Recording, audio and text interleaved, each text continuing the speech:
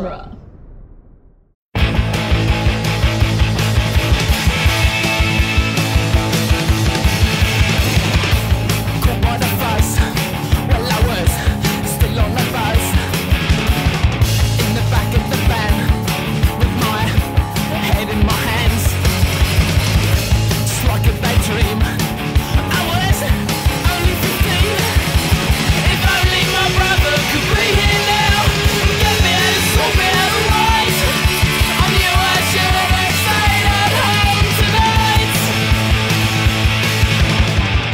Welcome back to the Cornetto Minute, the daily podcast where we investigate the gunfights, car chases, and proper action of Hot Fuzz 1 minute at a time. I'm Nick Jimenez. I'm Scott Corelli. And today we are about to go off on minute 44, which begins with Danny confirming that Mr. Webley has a license for the shotgun he's holding, and ends with Angel and Danny jumping over a hedge. Indeed. And we have our guests back. Neil and George, welcome. Back again. Thanks. Absolutely. And so we get what is I love this bit. I love this bit here and the bit the matching bit tomorrow. I just think are so great. I think the thing that I love so much about this bit is how Mr. Webley confirms, like, I've got a license for this one, the shotgun that he's holding. and then, you know, we have Angel saying, what do you mean this one? With that great zoom in. Like almost Spielbergian zoom in. Yeah. Oh, it's so good. And then just like he's just so friendly. Just like, oh yeah, let me show you my shed with all of my insane weaponry. By the way, absolutely. Just pops him on into the shed. Let's go pop in the shed. I'll show you. And just... This is an insane. This is an arsenal. He has an arsenal.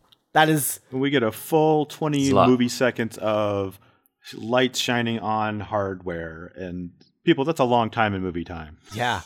Oh man, it's insane. He has a C mine. He does have a C mine, but that 20 seconds, George, you're talking about is like it's classic Edgar Wright, isn't it? I mean, this is the style that I most associate with Edgar Wright is like the super fast cuts, like clanking sounds, or like, you know, the sounds that he's got going with each kind of cut. You know, it's like in this case, because it's guns, it's like a loading kind of each time it cuts, you get another one of these kind of gun sounds or clanking sounds, or sometimes there's like a sound of a blade or a knife in there. Yeah. And this kind of super fast bit is just like that. That is typical Edgar Wright for me. It's like a ubiquitous thing. Absolutely. And I have a special treat for you guys. I went through the Internet Movie Firearms database and I looked up every single weapon that is shown. And I have them listed from alphabetical order. So hold on, I'm going to read them to you. Can you do it in a super fast Edgar Wright kind of cut I will way? do that. I'm going to do it in the Micro Machines voice, guy. Oh, perfect. Oh, man, the Micro Machines. There's just a lot of shotguns. That is a guy I have not thought about in at least 20 years, the Micro Machine guy. That's amazing. Oh, man. Wow. All right. So this music, which is important to point out, this music in particular is interesting because it's not, you might think like, oh, this is just part of the Hot Fuzz score, but it's not. And it is actually from Lethal Weapon. But specifically, it is not from the Lethal Weapon score. It is from the score done specifically for the Lethal Weapon teaser trailer. I feel that's so hard. Yeah. I can imagine like wanting, like, no, I want it to have the trailer music. Yeah. The trailer music. I can just picture like that was kind of probably a trailer he saw when he was a teenager. I remember being hyped up over trailer specific music. Oh yeah. And I was lucky enough to, when I was growing up, I had YouTube that, you know, like for example, the trailer music in like 09 Star Trek is like not part of the score, but it's like kind of, it's like whatever Night Begins to Shine is. Yeah, sure. It's like created for public use or whatever. Yeah. Use. And yeah, like I remember listening to that a lot in high school. But yeah, when hearing that, I sense a sense of, I don't know, like kinship. Kinship, that's the word. Yeah. Yes. So I love all of that music, and then and the use of the music is sort of perfect here, I think, and it does bring you right back to 80s action movies just immediately, and you don't know why, because it's almost it's subconscious for 99% of the audience. Yeah, it's subliminal. Subliminal. That's totally. Absolutely. And I think that's amazing. I love that.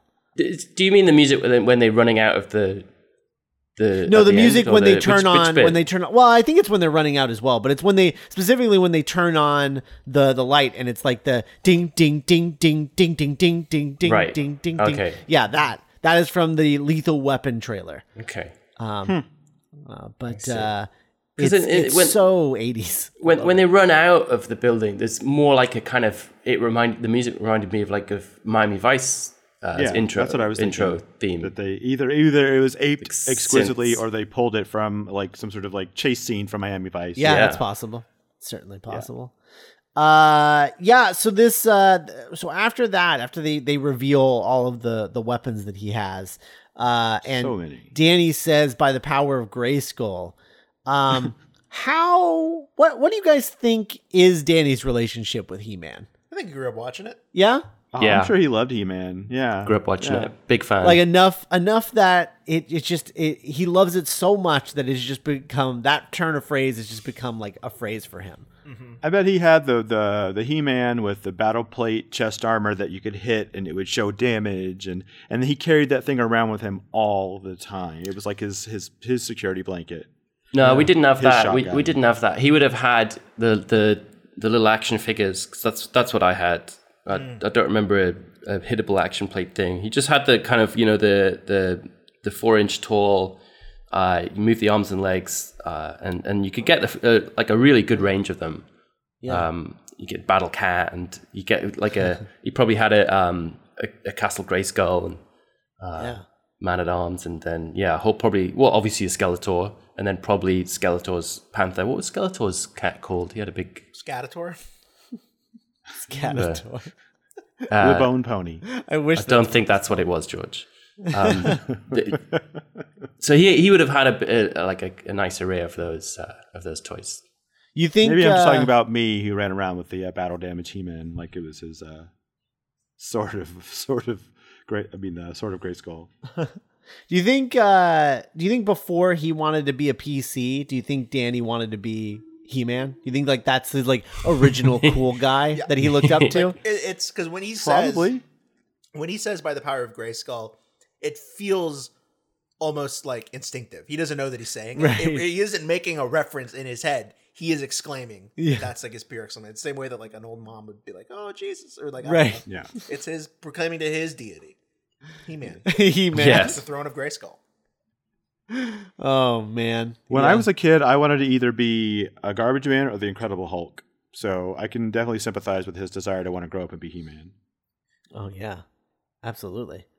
Okay, so this next bit, when I love that when they ask him where did you get these, and he just says found them. Found him. He found all of these. Cool. He just found them. Take note, other movies.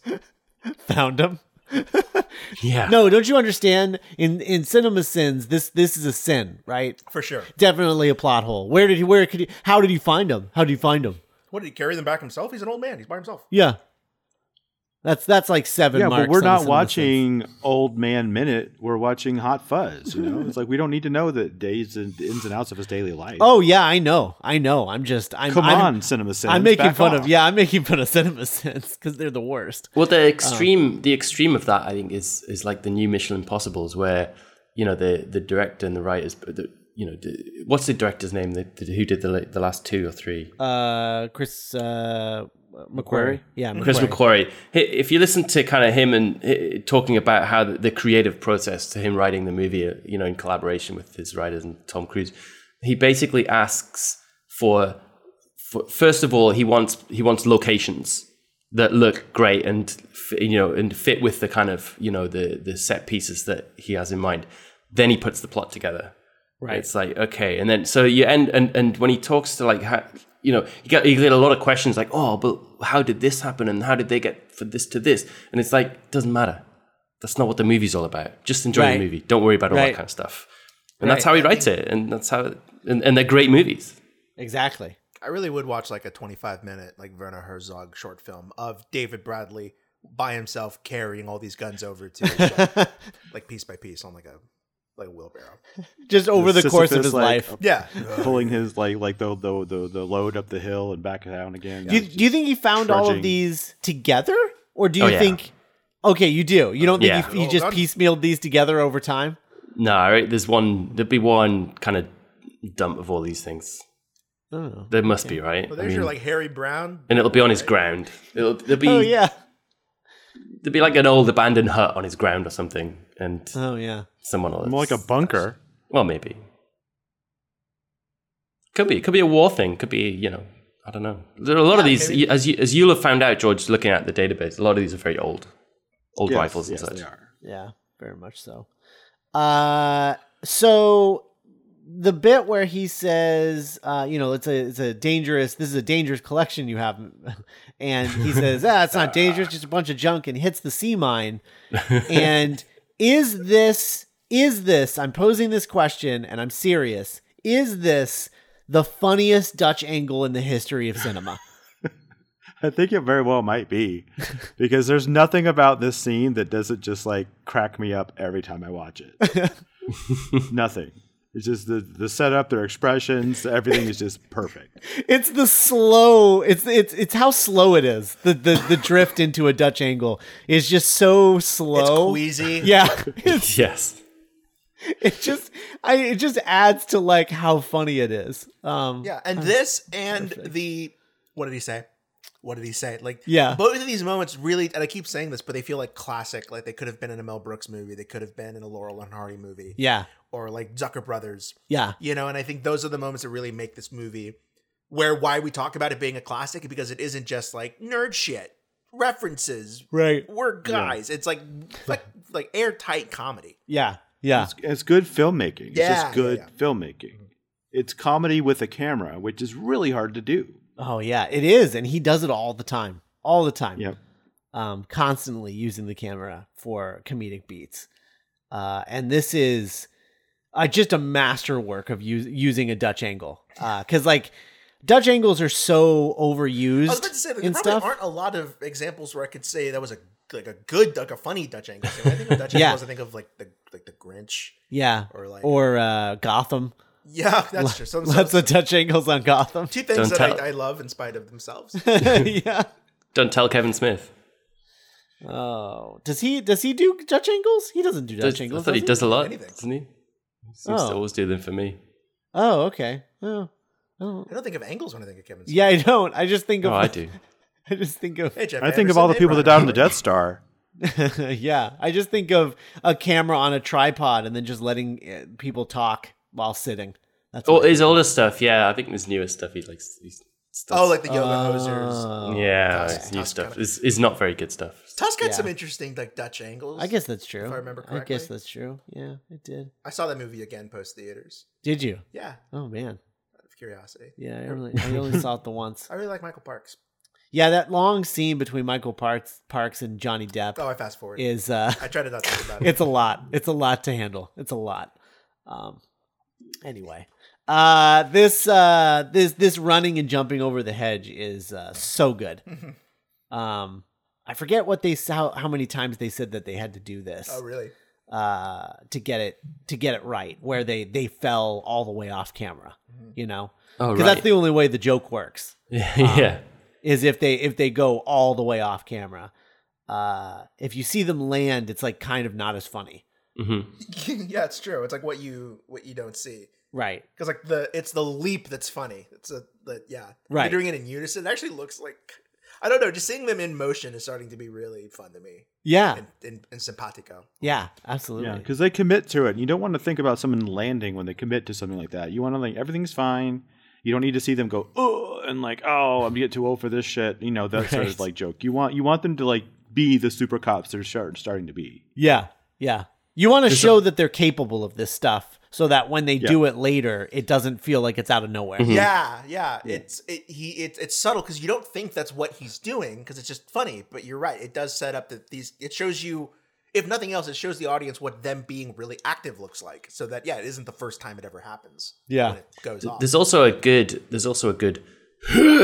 when they jump, which might have been put in post, but I like it. I love a good. Good God. Saxon was in there. They took Saxon into the gun room. Did they? Oh, hold on. It looks like they're. I don't think PC Walker was in there, and he doesn't leave PC Walker's side. That's true. I love He's like in the doorway. Yeah. Oh yeah, there he is. I love the look on Webley's face in his Dutch angle, where he's just like, "Oh God, what have I done? What have I done?" Him also being concerned as I think. Oh, that hasn't happened before. Yeah. Oh, did I just kill everyone? Yeah, it just the exchange of looks and then the wide shot of them running out of the building. Oh, it's so good. Oh man, I just love everything about this sequence today. It's like we don't even get a real chance to let it settle in that that's like a sea mine.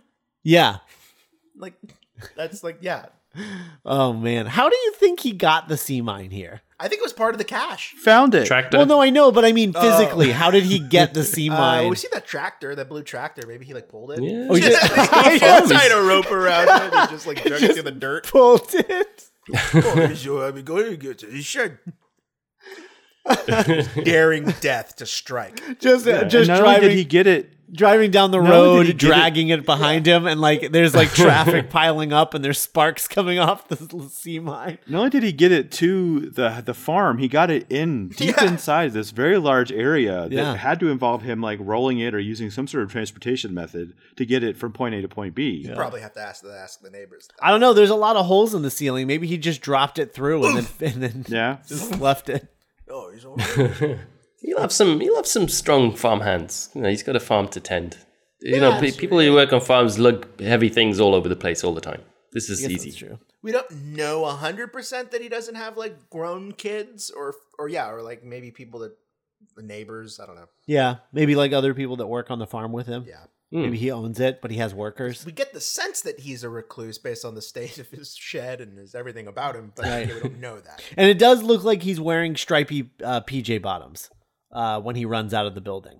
Mm-hmm. Good. Yeah, I think that's what it appears that he is wearing. Yeah, it matches the jacket in a way that I wasn't expecting. Yeah, because it's got like maroon stripes in it. So he's got a whole and his robe outfit as well going on. It's good. Well, do we have a context for what time of day this is? Oh, that's a good question. I assume it's still like mid-morning because because he got called. He was called in and he had to wake up, which is super early for him because he was probably going to go for a run before work. Yeah, listen to Village Green Preservation. Exactly. So we're probably talking. They were probably at the scene of the crime by like 7 a.m. So it's probably like 1:45, maybe 1:30. Oh, I was going to say mid-morning. I was going to say 10:30. Yeah, I was like maybe 11. Something like 10:30, 11, something like that is what I would guess. But I don't know. Because any farmer is not in his pajamas, at mid-morning. Right. These guys are a bit of a layabout. These guys are up early and out working. I mean, his farm does not look like it's in the best best state. And so it might just be out of season. So it could be, or he's quite old. Maybe he's out. He's retired got his farm hands. Yeah, maybe he is. Yeah. Yeah. I'm out of the game. Yeah. No more farming for me. It is definitely He's too old cold. for that shit. Because when he says by the power of Grayskull, you can see his breath. Mm-hmm. It's obviously very cold in there.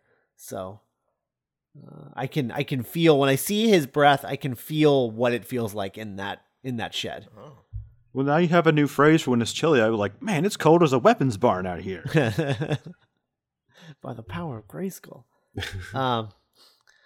Yeah, it's this is oh man, this is a great minute. It's a great minute. Did you guys get a Terminator 2 vibe from just this whole kind of going into this room full of guns? Yeah, a little bit. I could see that. Sure. I could see that. I got a little bit of that. Yeah. There's a lot of you could also like get a little bit of a Matrix vibe as well. Yeah. It's just the low lighting and you can't really see terribly well, and that kind of just reminded me when they go into that kind of, what is it like? It's like an underground bunker thing in the middle of New Mexico or something, isn't it? Or Mexico. Yeah. That kind of reminded me of that. It's also the really large rifle shells and like sort of what I don't know what those. It's like some sort of I don't know what kind of gun that is, but the gun that shoots big bullets really fast. Whatever kind of gun that is.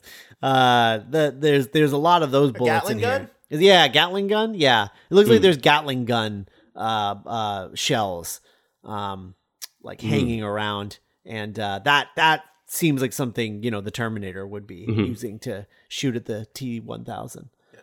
Yeah, there's also right at the first time they come in, there's like a royal, looks like a spear, like a royal guard spear or something like you'd find in Zelda or something.